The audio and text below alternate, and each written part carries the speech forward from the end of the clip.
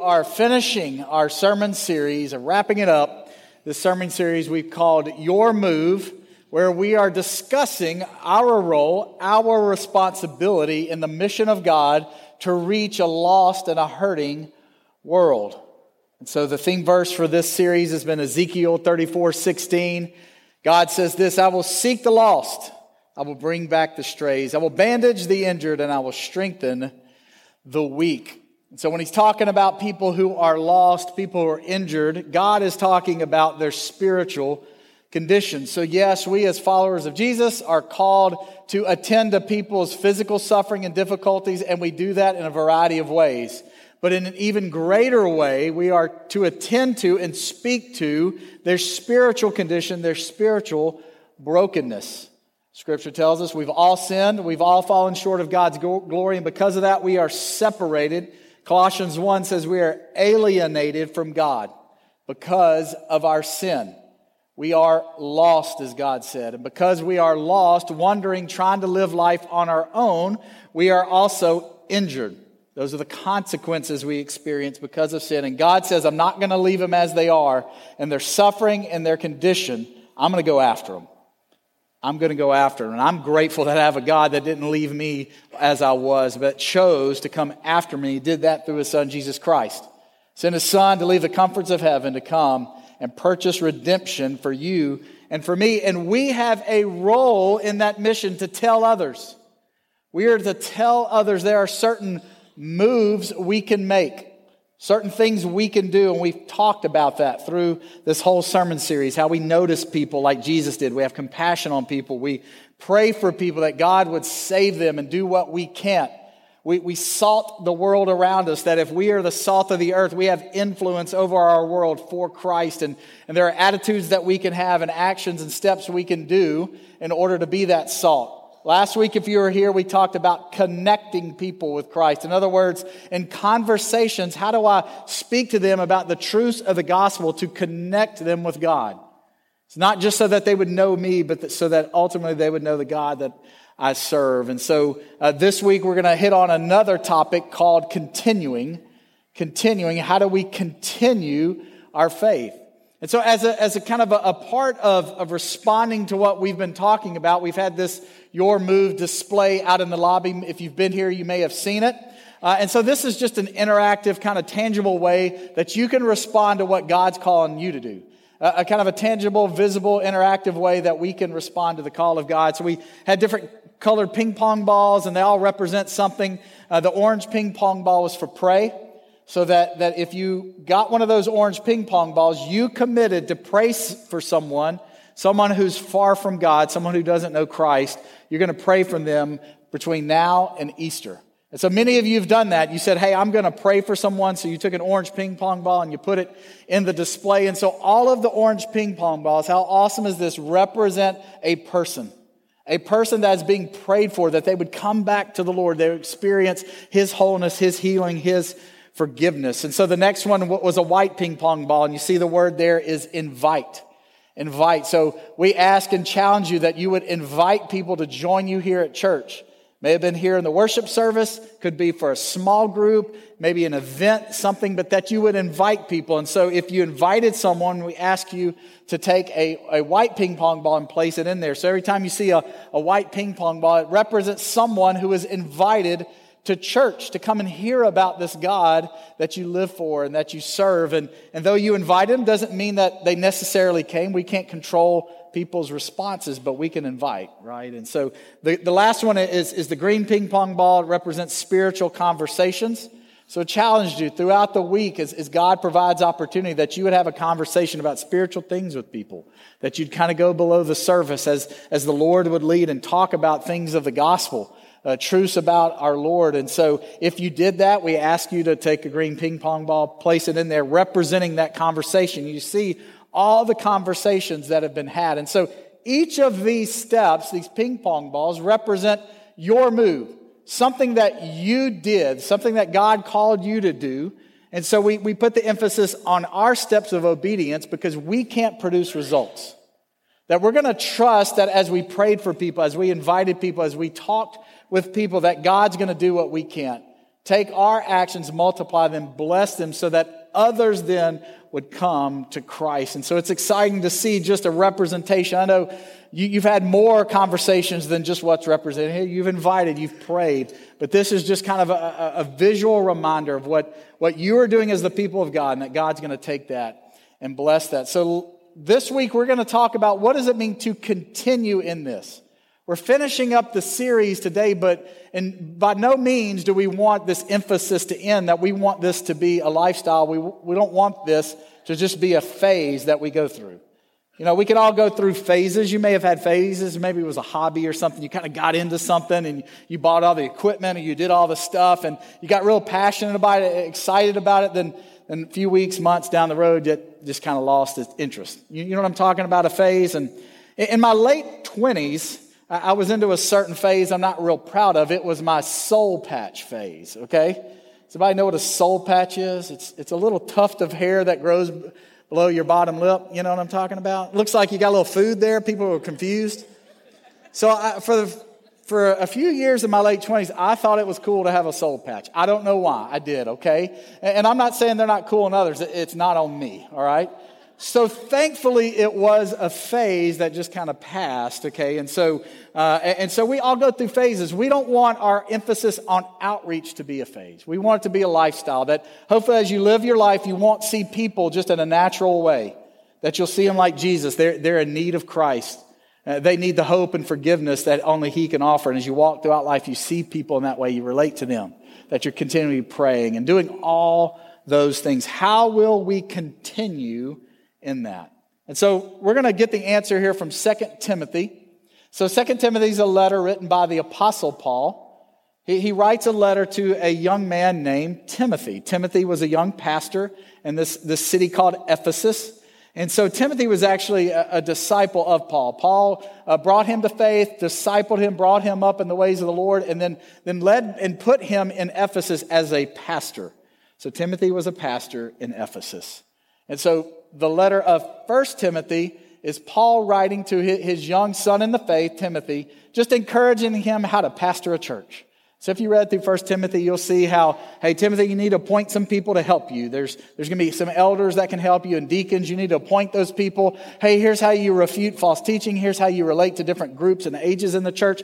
That's what 1 Timothy is. Kind of getting a start, get him going. So a few years passed between the letter in 1 Timothy to what we're going to read in 2 Timothy. But over those 3 or 4 years, a lot happens. Things become more difficult for this young pastor. And so this letter is kind of a word of encouragement. It's a charge for him to continue in God's calling to share the gospel in Ephesus. And so it's an encouragement to us as well. As we think about, reaching people in our world for Christ, how we keep that going? How we keep that going? And so let's jump in. 2 Timothy, we're going to read a verse and a half, and that's it, and kind of dig in on that. 2 Timothy 1, 7 and half of verse 8. Verse 7, for God did not give us a spirit of timidity or fear, but a spirit of power, love, and self-discipline, or a sound mind. Verse 8, so do not be ashamed to testify about our Lord, or ashamed of me, His prisoner.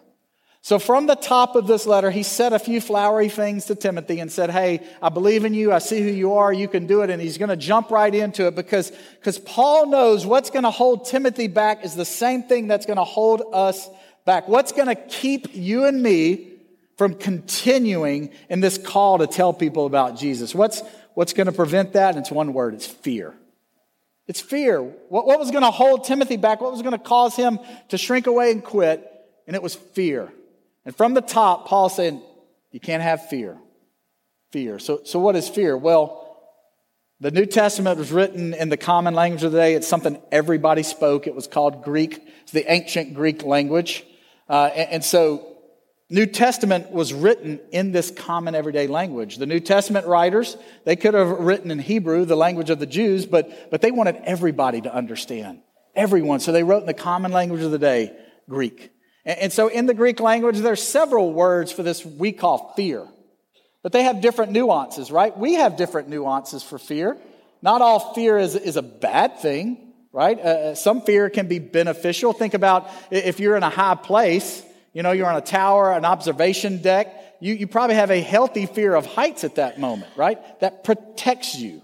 That protects you from and it makes you careful. If you approach a snake, you may have a fear of that snake, and that's to protect you. That helps you. That's beneficial, so you're not harmed or injured in that situation. So certain types of fear can be good and healthy. The scripture talks about the fear of the Lord.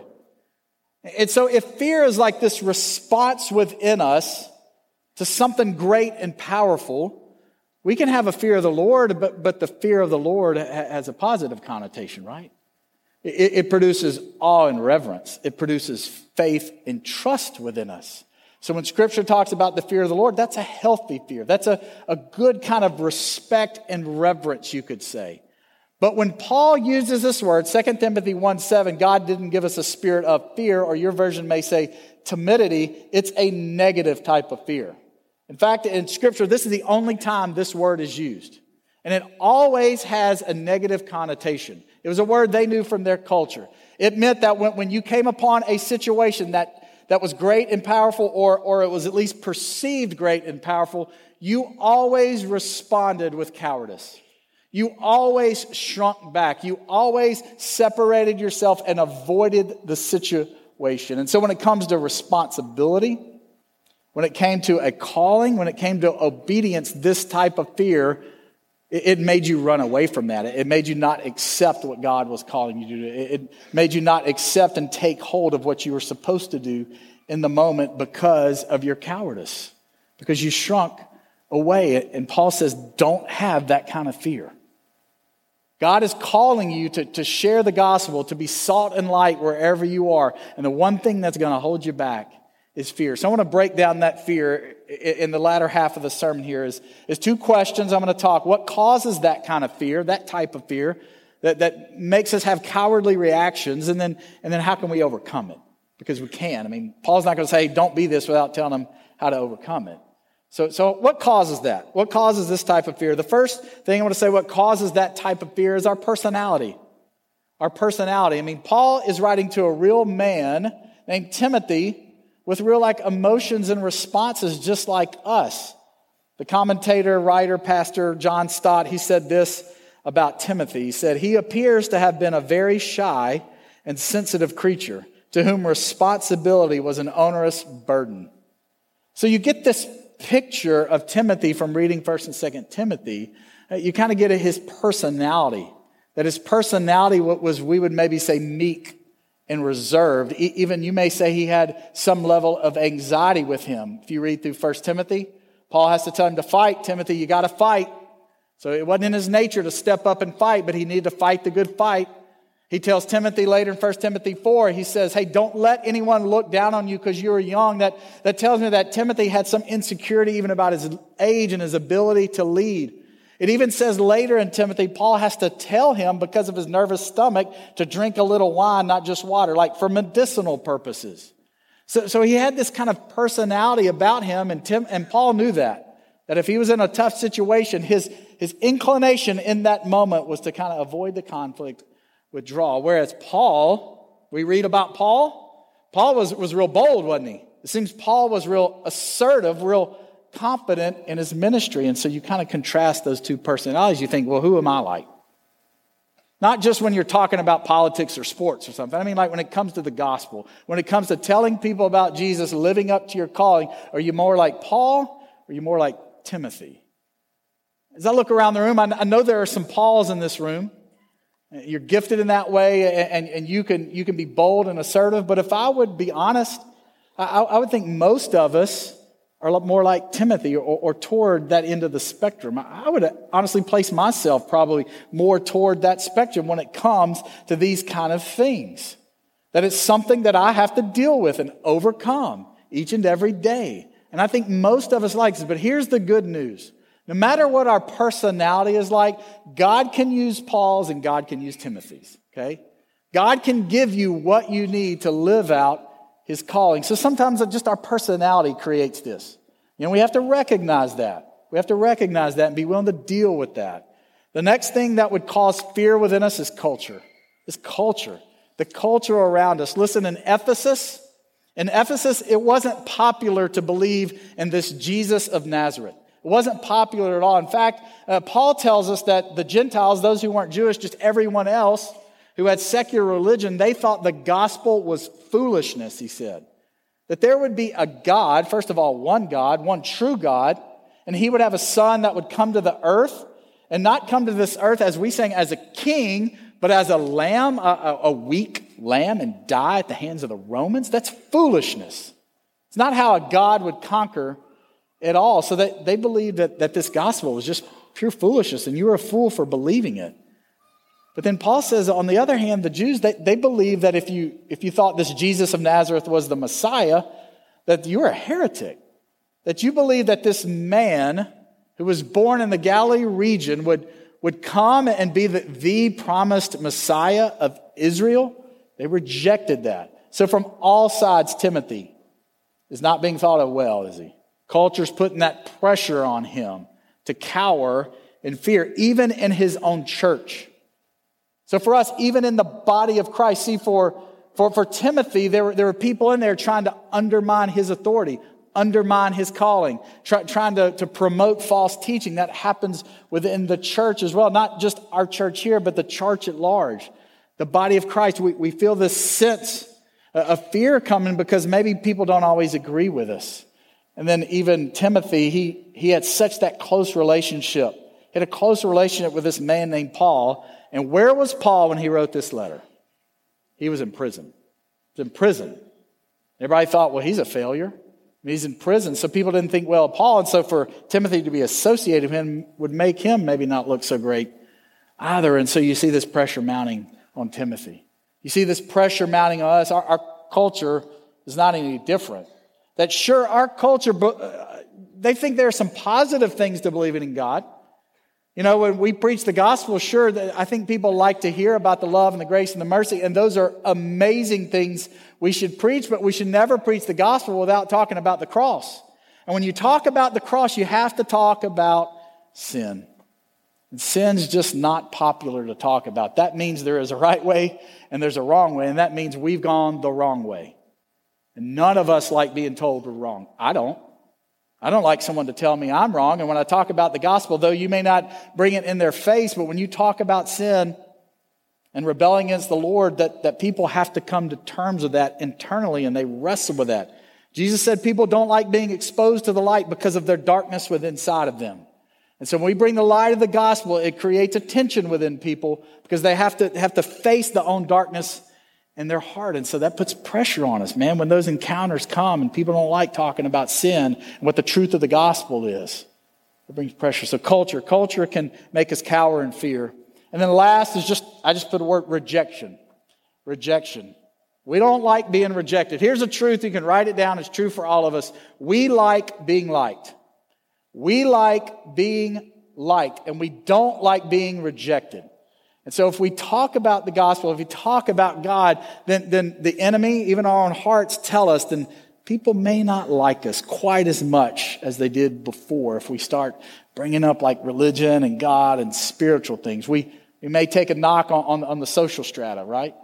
We may not get invited to the same parties, the same things, because, they're a follower of Christ, and they're really serious about it. People don't want you around. And we don't like being rejected. I don't like being rejected. And I want people to like me. It's not a bad thing, but it can prevent us from doing what God's called us to do. This fear of rejection. Look, in verse 8, he said, don't be ashamed.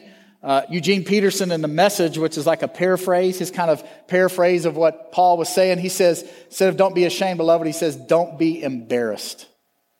Don't be embarrassed to talk about Jesus. And I know each of us, if you've been in that situation, you're faced with that. Man, the conversation's going great, but if I talk about Jesus or I talk about spiritual things, I might be embarrassed, and we don't like being embarrassed. I don't like being put in that situation, so what do? We cower. Instead of facing that fear, facing that embarrassment, that we all have to come to a point that we love being obedient to Christ more than we love the approval of other people. I mean, even social media, it's built on the approval of other people, right? And we do everything to gain approval. But at some point, those are going to collide, your obedience to the gospel and people's approval of, and you have to decide which one are you going to follow. So these are ways that we become fearful to talk about God, to tell people about Jesus, even just to invite them to church. And our own personality, culture, we don't want to be rejected. So how do we overcome that? Because we can overcome that. And go back to verse 7, reading the ESV version, he says, English Standard Version says, "For God did not give us a spirit of fear, but of power, love, and self-control." So God, listen, didn't give you that fear. So the fear that you have, that fear of rejection, that fear of loss or whatever it is, that potential embarrassment, it didn't come from God. You have to know that. It didn't come from God, it came from you. It came from within, and we all have to face that. We all have to confront that, and then we have to trust in then what can God give us to overcome that? How do we overcome that fear? It's what He can give us, that power, that love, and that self-control or self-discipline or sound mind. Each of these things God gives us, it combats the fear within us. Let's walk through them real quick. Power. So God, as we walk in obedience, gives us power. Power to overcome our insecurities. Power to be able to say things that we didn't even realize we could articulate. The prophet Ezekiel, God gave him a call and said, you need to go and tell people to repent. And God tells him, I'm going to give you a forehead like flint. In other words, I'm going to give you a strength beyond your ability. That you're going to be able to withstand things that come against you. Even when it's just the lies of the enemy, you're going to have a forehead like flint. You're going to have that power as you walk in obedience to God's calling to tell people about Him. He's going to give you power. Power to endure. Power to say things. Power to be obedient. But guess what? You have to walk first. You have to obey. You're not going to just sit on the couch one day and say, God, make me powerful. God gives you power as you walk, as you obey. You know what I'm talking about. If you've ever obeyed God, He gives you that power. So in this area, how do you overcome fear? Through the power of the Holy Spirit that God gives you as you walk in obedience. But also you have His love. Power, love. So you have love. That God gives you His love. Now fear, when we have fear, our focus, our eyes are only on ourselves. That's fear in any situation. We're not thinking about the potential. We're thinking about us. We're thinking about our comfort in that moment. And the love of God, what does the love of God do? It doesn't focus on self. It focuses on others. So when we have the love of God, when the love of God fills us, it helps us focus on the good of other people. What's in their best interest? What's in their best interest is for them to know God. They may not know that. But if you're a follower of Jesus, you know that. The best thing someone can do is to follow Christ with all our heart, soul, mind, and strength. It's the best kind of life. That's the life they were purposed for. And if we love people, yes, we understand things, certain discomfort, disapproval may come in our life, but because we love them, we want what's best for them and not ourselves. And that's a relationship with Christ. So in the love of God, it can overcome that fear. And then last, self-control. That self-control. See, fear, what does it do? It intoxicates us, doesn't it? Man, it can so fill us, it can make us do things we wish we wouldn't do, or it would make us not do things we wish we did. But it controls us, our love of approval, it controls us in situations. But God doesn't give us a mind that's controlled by the outside world. He gives us a mind of self-control. That means we can reject outside influences by His power and have a mind that's sound, a mind that's disciplined to do what He's called us to do. Does discipline mean I won't have objections or adversity? No, it means I have the ability to overcome them and make the right decision and the wisdom and the strength of God. And so God gives us that mind as we walk. So listen, you can overcome your fear. I can overcome my fear of telling people about Jesus. Is it natural to feel that? Yes. We're not abnormal for having an apprehensive nature about talking about spiritual things. There are a lot of things against us. The enemy, culture, even ourselves. But God's called us to a great task because there is a lost and dying world that needs Him. And He's called us to do it. We can't be held back by fear in our life. And this is something we have to confront every day. Look, to me, overcoming fear is not a one-time event, is it? It's not like, okay, I'm done with it. It's just going to come back. But listen, God's provision in that moment of his power, love, self-control is not a one-time supply either. It's not a one-time offer. Every time you need it, it's right there for you. Give you what you need to obey him, to experience all that he has for you. So let's be people of obedience. Let's not be people of fear. Let's reach our lost and hurted world. Listen, let's limit it to Central Louisiana. Central Louisiana needs Christ. We can read the headlines. You can scroll the articles that they need Christ. People in your world, they need Jesus, the hope of Jesus. Will you go and tell them? Will you go and tell them today? You know, I'll wrap up our service today with a time of response and invitation. And so we do this every now and then at Calvary. And so it's a time for you to respond to the work of God in your life, because every person in this room walks in here with their own journey, their own story. And I know God has been at work long before you came into this room. That I know our sovereign God loves you, and he wants a relationship with you, and he's been at work in your heart in various ways. And maybe you've come in here and you've heard a song, you've heard words, you've seen the testimony of a baptism, and God's calling you. God's calling you. So as God moves in your heart, what's the move you're going to make? In just a moment, we're going to stand, we're going to sing in just a moment. We're going to have an invitation. We invite you to respond to the work of God. And I know in those moments, if God is leading you, the Spirit of God is telling you, fear sets in, doesn't it? Man, I don't want to come down front and talk to a minister down here and tell them that I want to know Jesus Christ as my personal Savior. Though I've known God my life and I've known about him, I've never committed my life to him. I've never said yes. And today I want to throw a stake in the ground. I want to say yes to Christ and be a follower. I would ask you when we stand in a moment that you would just be bold and walk and come down and say, I want to say yes to Jesus. But maybe even throughout the series today, you say, you know, I want to overcome that fear. I want to take that next step and be a public witness for Christ. I want to tell others about him. I want them to have the hope. Maybe you would come forward and just say, I commit to that. That's all I want. Would you pray for me? But some of you need to first take that first step of being public and being baptized. You're committed to Christ. You live for him, but you've never shown that through baptism, and that you would come down and say, hey, I want to know what it means to be baptized. I want to talk about that you'd step out in a moment, come forward in boldness and do that. Or we have the steps open always for prayer, that if there's someone that needs prayer, that you want to pray for, that they've come back to God, that you would come down and pray. And I think God would honor your being. So would you stand now, and as the work of God stirs your heart, that you would respond to how he's speaking to you.